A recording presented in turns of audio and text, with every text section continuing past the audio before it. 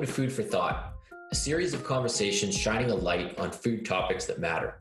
More specifically, better for you food. In season 2, our foundational themes are product development, sustainable protein, and manufacturing strategy. These 3 pillars will be the foundation for the guests we interview and learn from.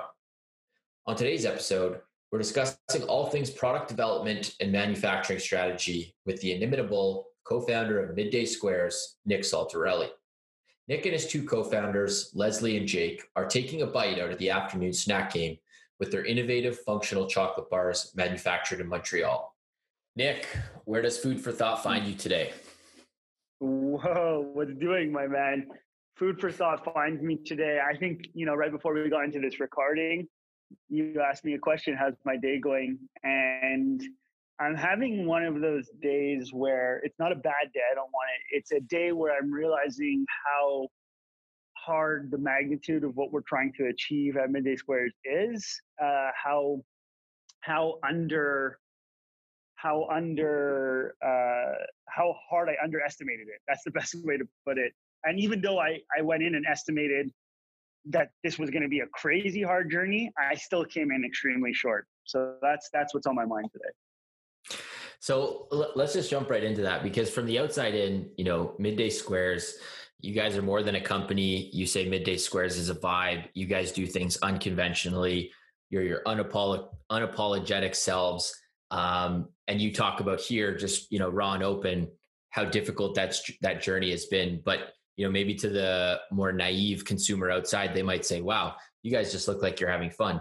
I'm sure you're having a lot of fun, but take us through that sort of shift of how hard it actually is, yet the amount of energy you guys bring day in, day out. Yeah, no, honestly, this goes back to, I've talked about it before on other podcasts. My dad passed away when I was 10, and there's this man named Rory Olson that came into my life. That was really a father figure, tried and true executive, led publicly traded companies, really taught me everything I needed to know, in my opinion, of the real ins and outs of deal making, dealing, fundraising, bringing together value. And one of the things he always said to me that's resonated is, when you have momentum, don't ever fitting on anybody for doing that, because, like at the end of the day, everybody does what's best for them. But for us, we're just really excited to see what I just finished Game of Thrones again for the 3rd time last night. And at the end, for anybody that doesn't listen, Arya Stark's one of the main characters. Jon Snow, who's another main character, looks at her and goes, where are you going? She's like, I'm not going back north, which is where their home is. And she goes, well, where are you going to go? If you don't go north, you're already south. She goes, well, what's west of Westeros? And he goes, I don't know. Nobody knows. But all the maps end there. And she's just like, well, that's where I'm going. And so for us, that's like, what's west of Westeros? What happens when you continue to run a company past the marker of when they usually sell?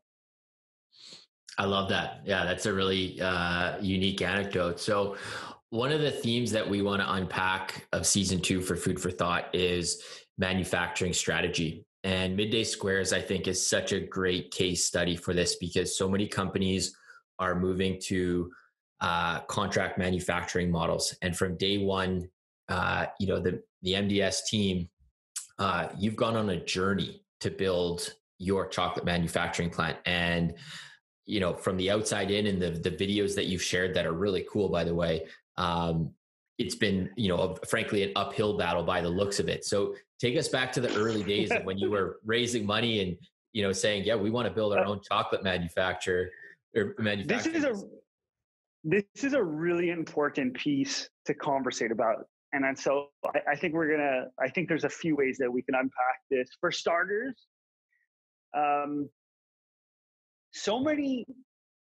number one, okay, here's where I want to start. In this industry, I don't know why, but it's one of the only industries. I come from software. In software, you are, by investors, you are reprimanded for outsourcing your core competency. So if you show up and you want to build the next Facebook or the next Google, and you show up to an investor and say, hey, we have this great idea. We've hired this contract software company, because there's tons of them, right, that can build software for you. we are going to just be the face, the template of the business, but we're going to outsource this idea of building Google or Facebook to this contract software development agency. You get left out of the room, like by every single software investor. Part of their criteria for investing is what is your ability to create the technology? The founding team has to be part of that because of how hard it's going to be, and that you can never outsource your core competency. Then I come into the food industry, and it's completely different. And it's actually mind-boggling that so many brands get away, and investors are actually pitching founders that they don't want to invest in infrastructure because it's too costly. So I think what's happened is over the years is you have investors chastising the idea of making a manufacturing plant. So founders are being like driven this noise in their ear, and that nobody wants to take on the cost. So everybody goes out and outsources what I believe, if we're in the food industry, then our core competency should be the fact that we manufacture our food. At the very least, that's what a company's core competency should be in the food industry. And that's not true.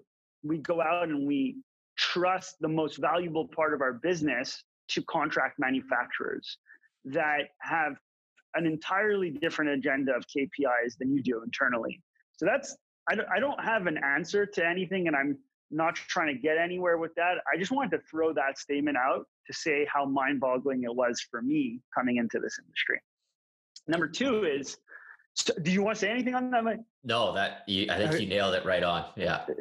Yeah. So then number two is, I think because of the noise that's been developed in the industry, that a lot of our peers and other founders are intimidated by manufacturing and the idea of how to tackle manufacturing. And it's funny because I have a very close friend of mine that wanted to get into the coffee business through like the Nespresso pod delivery mechanism. And it's not the first time that I speak with different food founders that everybody's first intuition is to create a brand package and to go find a contract manufacturer. At no point did he think about, well, can I scale manufacturing based on demand? And the truth is, very few people are going to open their doors tomorrow with demand that's required from a third-party manufacturer. But if you go on Google and you start to type micro batch machinery or manual machinery for the exact product area that you're going after, you start to find an incredible amount of super costly efficient tools to get you started as a manufacturer. And I think that is what we're trying to do at Midday Squares, is take the approach of first principles thinking, which is what is the current demand that we have and how can we solve that with the resources that we had. So if you go back to August 2018 when we launched, it was, we needed a, 8-inch by 8-inch pan, handheld steam chocolate melter to be able to do our own tempering, a cutting a knife, a small manual packaging sealer, and what else am I missing? No, and a rolling pin. Okay. That total cost was, $3,000, $4,000 for the entire process. Mm-hmm. And we started there with this idea that we have no clue how we're going to scale this, but first principles logic say if you can make something manually in a pretty repetitive process, there's a high probability that you'll be able to automate it as you continue. And so just by stopping the barrier to entry for us, it was very easy for us to wrap our head around what the next step was, always. And so as demand was increasing, it was pure logic and intuition that was driving what the next steps were. Okay, I remember at the beginning, we had no idea. I think 60 bar capacity was like a big max for us in a day.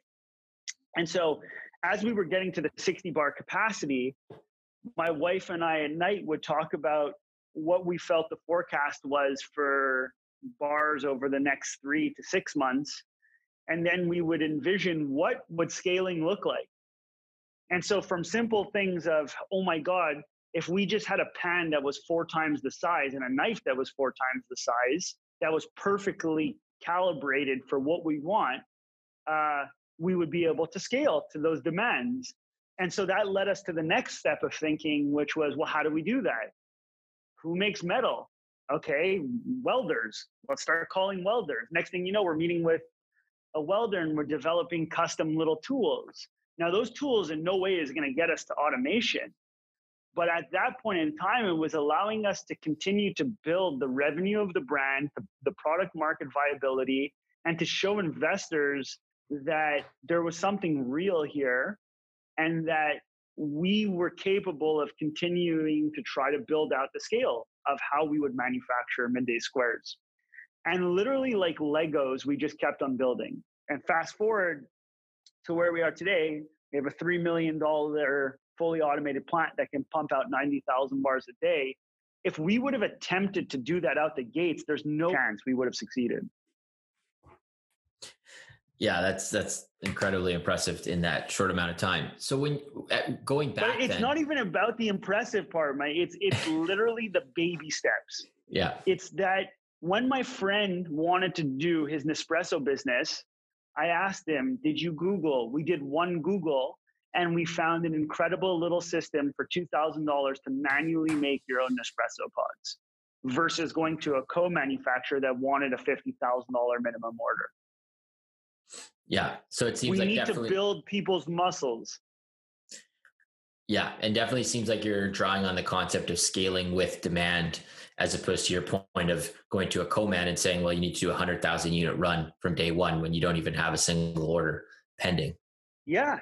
And then you don't even know the product yourselves. And then you're going to have people that tell you that's impossible. Every single co-man that we went to go see, because like everybody else, investors were telling us that we shouldn't have a manufacturing plant, that we actually started to believe that potentially we should find co-mans. Co-mans, this is what I've learned in the industry. Every machine company wants to sell you their off-the-shelf product. So they're going to tell you that what you want to make is impossible and that you should change this ingredient to this ingredient because this is more malleable. And every co-man is going to tell you what they want to make you streamlined on their machinery. Now, like I told you from the beginning, that is not in the best interest of your company, but it is in the best interest for the machine company that's trying to sell you machines, or the co-man that's trying to get you your business. When we would leave co-manufacturers, and we went to go see roughly 26 of them, Europe, US, and Canada, our bar always ended up looking like everything else that was on the shelves. And so you ask yourself why, when you're at grocery store, everything is so undifferentiated. It's because 90% of people are showing up to the same co-mans, and the co-mans are making sure that their square becomes their circle. And then next thing you know, you're in a product aisle where you all can taste the same. Yeah, no, that's as good a breakdown as I've heard of it. And it sounds like when you were going to these companies early on, it was, you're a round peg and they're trying to put you into a square hole from a product format perspective. Even the machine companies that were selling us our automated machinery, they even tried to push how we made our product because it was in their best interest to sell us a product that was quick and easy for them to turn around. Versus, you figure out how to make this happen on our term so that our product is Midday Squares. And if you push enough, you get it done. For sure. You've also mentioned though that how hard it is. So, when you talk to young entrepreneurs who are bright-eyed and say, "Oh, Nick, I want to do XYZ," whether it's in food or not, what do you say to people? Because you know how rewarding it is, but you also know how difficult it is. And especially going the route that you guys are doing of totally creating a novel product as opposed to a Me Too type product with a different brand. what is your message to those people? Because you obviously care about their well-being, but I've had my own little bout of entrepreneurship, nothing compared to MDS, but I realized how hard it is. And just because you might be good at something in the corporate world doesn't mean all of a sudden you've got the chops to be an entrepreneur starting from scratch. What do you say to people when they come to you and say, "Hey, Nick, I want to do this"? Well, always do it, because the only way to train your entrepreneurial muscle is to do it 100 million times. So that's always first. I think everybody needs to do it and find out for themselves what it is. But two is that intelligence, and I'm someone that thrived in academia. So I'm not even like someone that didn't thrive in academia. Intelligence has nothing to do with entrepreneurship. It's actually grit and perseverance that's the number one requirement to succeed. Because what you are going to embark on is nearly humanly impossible. What do I mean by that? You have to take on the emotionality of your teammates. Every person that you add on to your team comes with their own baggage of human life. And you are responsible for that, whether you like it or not, as a founder. Number two is that you are the last person to ever get rewarded as a founder. Everybody's going to be on payroll before you. Everybody in terms of partnerships or vendors are going to get paid before you. Everybody's going to make money before you. So number two is like delayed gratification. Like if you cannot handle delayed gratification, you're going to crumble. There's no ifs, ands, or buts. And then lastly is stop putting your pressure on yourself of having to be perfect out the gates. And I think that's a really, really, really, really, really big piece that I would say that my peers make in the first time that they do it, which I did too. I got my first real try at it at 17, and it's been an iterative process for me since. But is this idea of we need to be ready for Costco out the gates, and this pressure of all these things that people put in front of them rather than scaling methodically, making sure that your product is iterating towards the consumer, making sure that you're batching out the magnitude of the problems in batches. Like Midday Squares I can literally name you all of the problems and hypotheses we were trying to solve in like batches. I can tell you August 2018, we started in a condo. Could we get out with our bare hands and sell this product to people for money? Okay, check. And while we were in that period of work, there was no thought about the next step. And then once we proved that, we did it with one flavor. And we did it because somebody who means a lot to me in terms of mentorship said, if you launch with 3 flavors, you're going to shoot yourself in the foot. One's hard enough. And even though you're going to have all this opposition in front of you, of your retailers, it was so funny. He's like, your retailers and distributors are all not going to want to work with you because you have one SKU, but one SKU is what you need. You're going to have nobody wanting to work with you at the top of the scale. And so it's going to be harder for you to get into stores. And he was absolutely 100% right. If you look at our first iteration of packaging, and there was a lot of things that are currently not on the packaging. Our recipes have changed considerably over time since we started. So this idea of perfection is just completely false.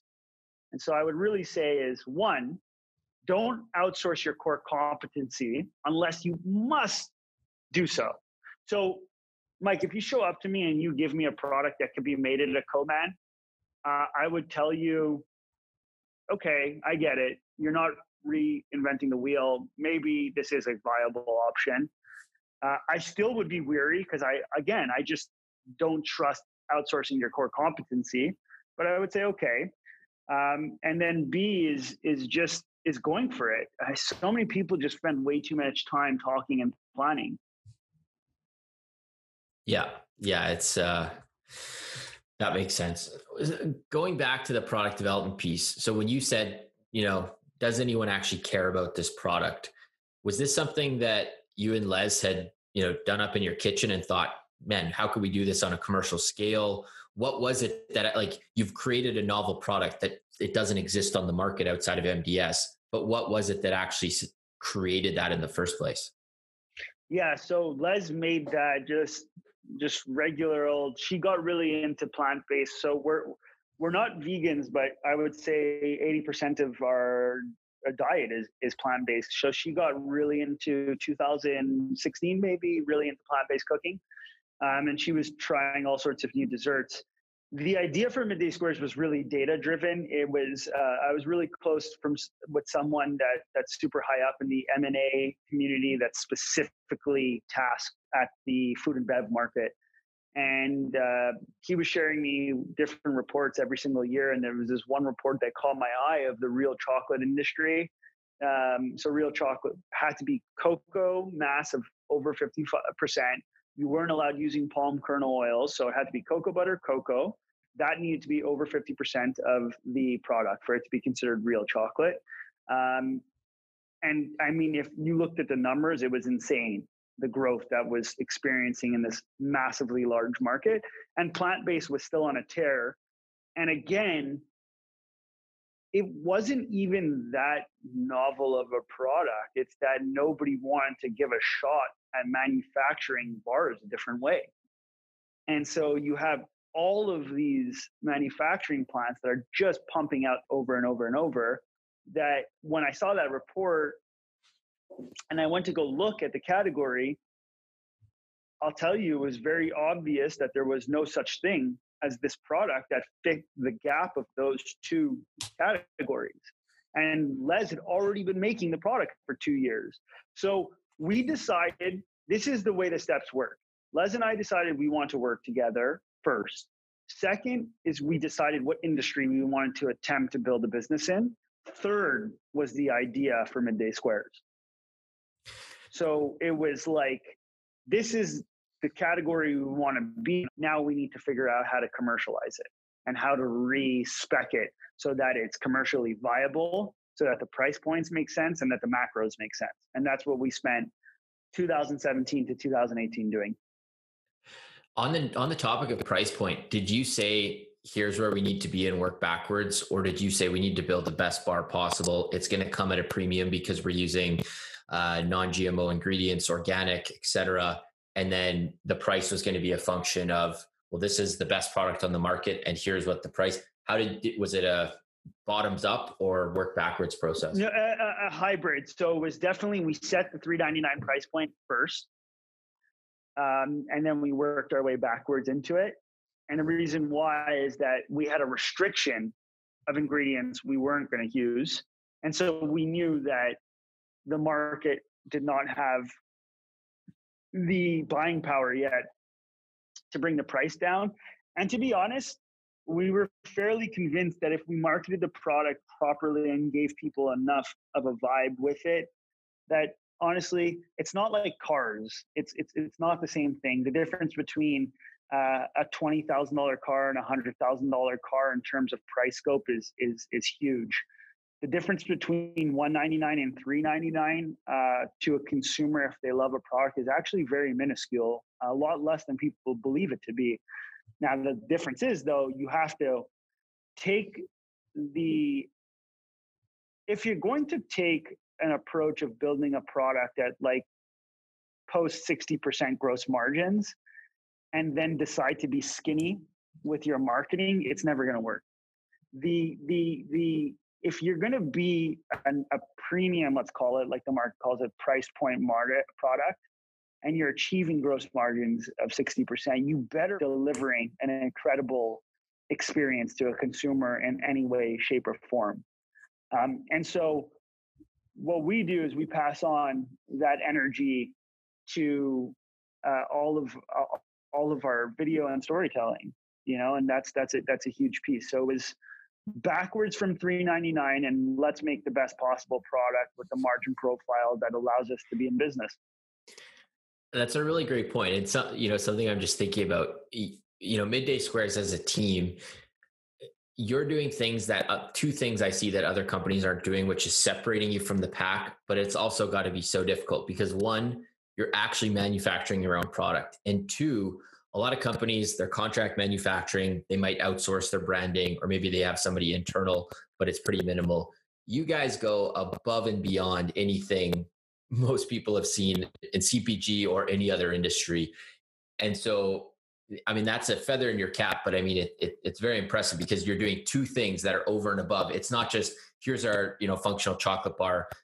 We hope you like it. And if you don't, too bad. You guys are taking that and creating a whole aura and vibe and customer experience when people open up the box and they see, these pictures of you that are art in themselves, and you've personally hand signed them all. I mean, I can speak to it as a customer. I have lots of friends who have, and it's honestly, I'm not saying that as, somebody biased that's speaking to you on this podcast. It truly is something unique about MDS. Yeah, I appreciate that, and it's something that we work so hard on. I don't think everybody understands the magnitude of how much love we put into it. We have a full in-house media production team. Like this year, we hired a producer from television. We hired a producer that was filming a lot of the content you watch on HGTV, Spike. So we hired her away from traditional television. She came in as our producer of media. So Midday Squares has really three functions. We have the manufacturing business, we have the media business, and then we have the actual like wholesale, typical brand business. And so just in the content that goes out every day, we have a writer, producer, videographer, and editor.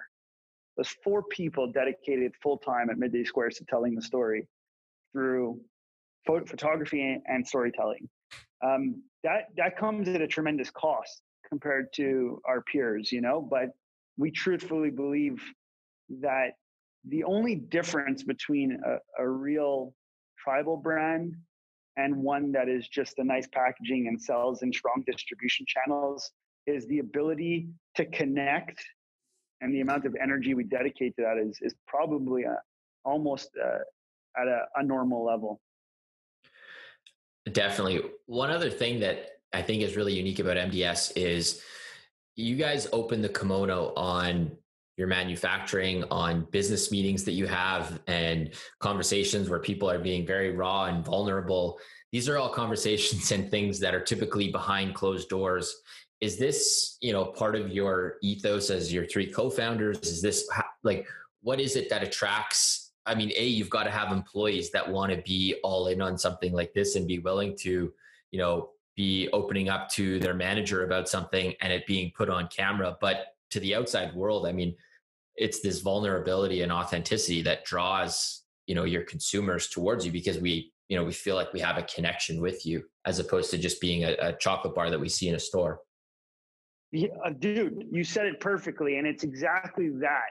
I think a lot of people love the idea of vulnerability. Very few people are willing to actually do it.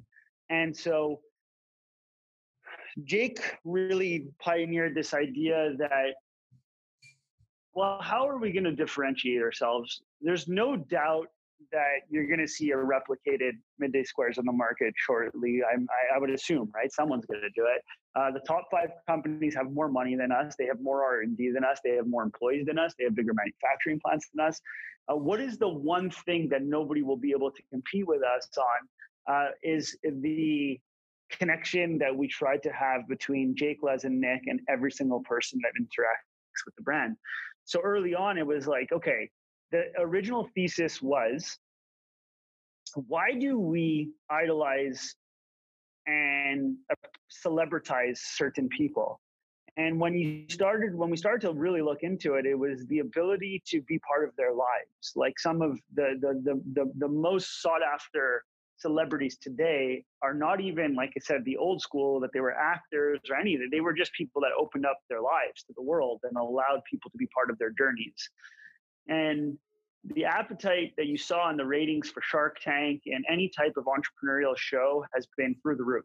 I mean, we've actually, we've been pitched by 2 networks for a reality show, and to see the numbers that's happened in that industry, the appetite's massive. And Jake was right. This was his hypothesis, was that if we open up the curtains completely and really open up the curtains, trying to say this can go out, this can't.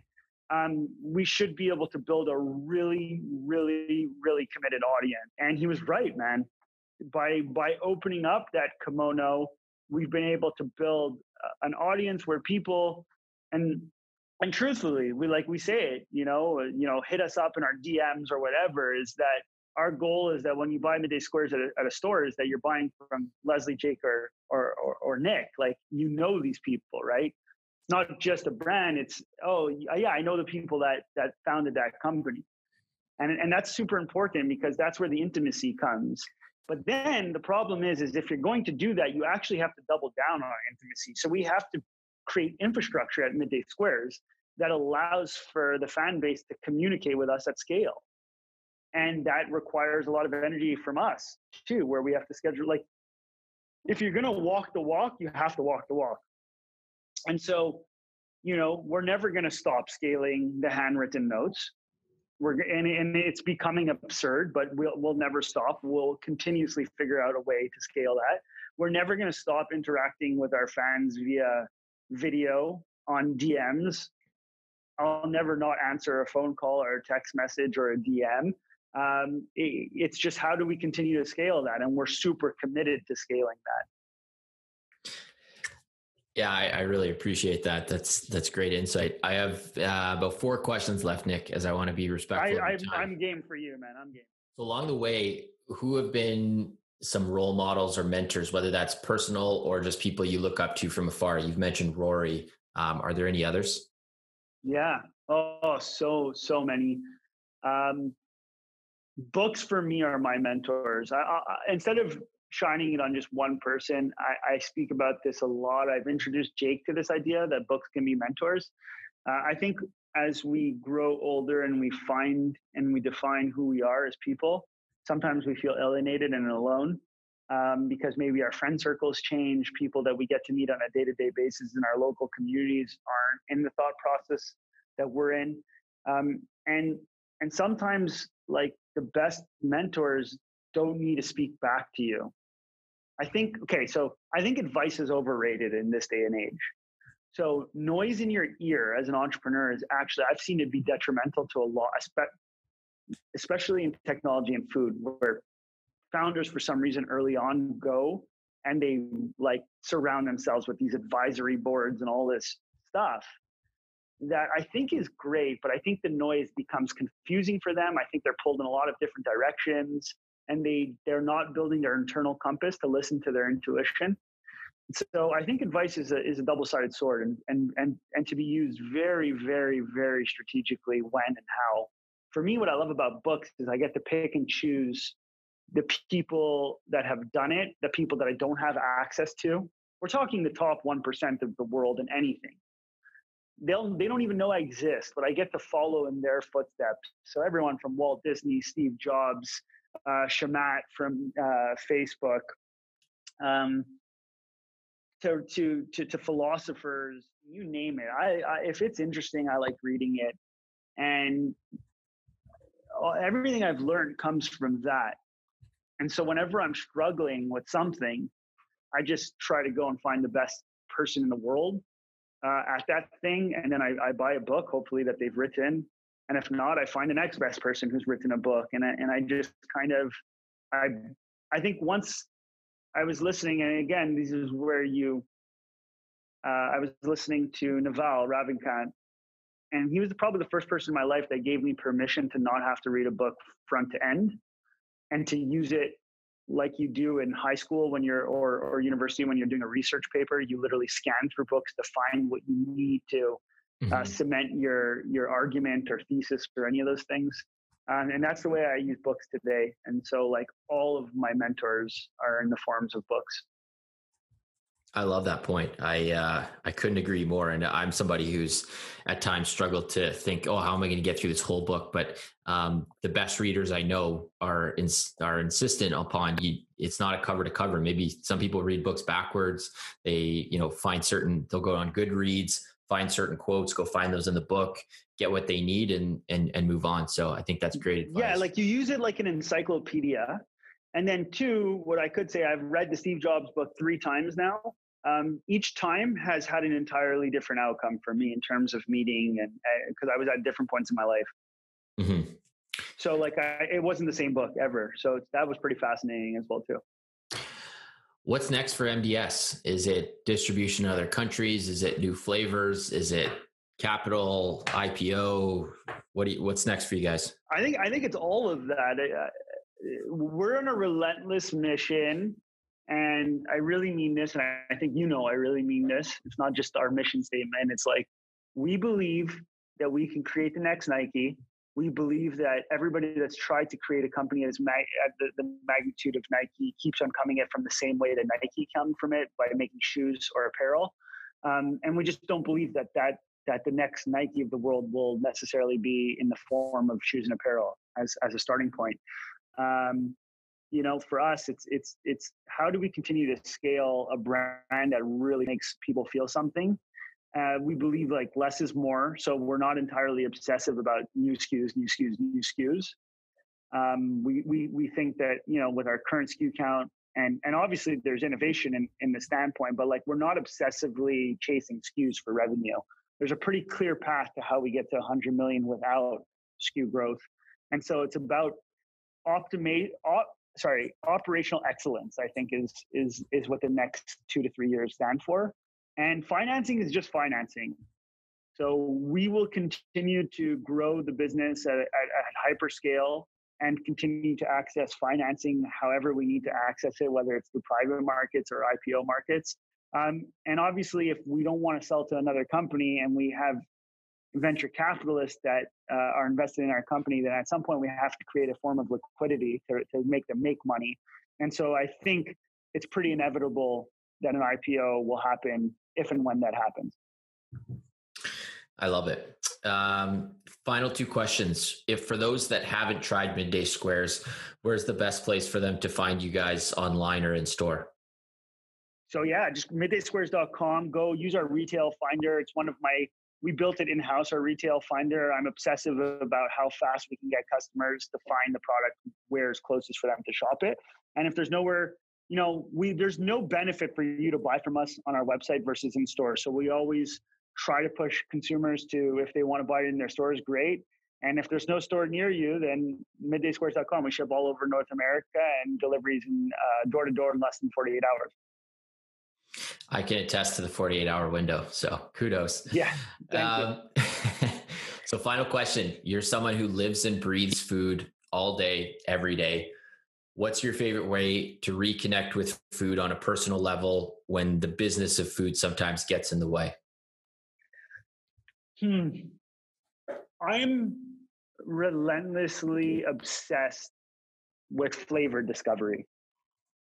And so my funnest times is to buy obscure items that from all over the world.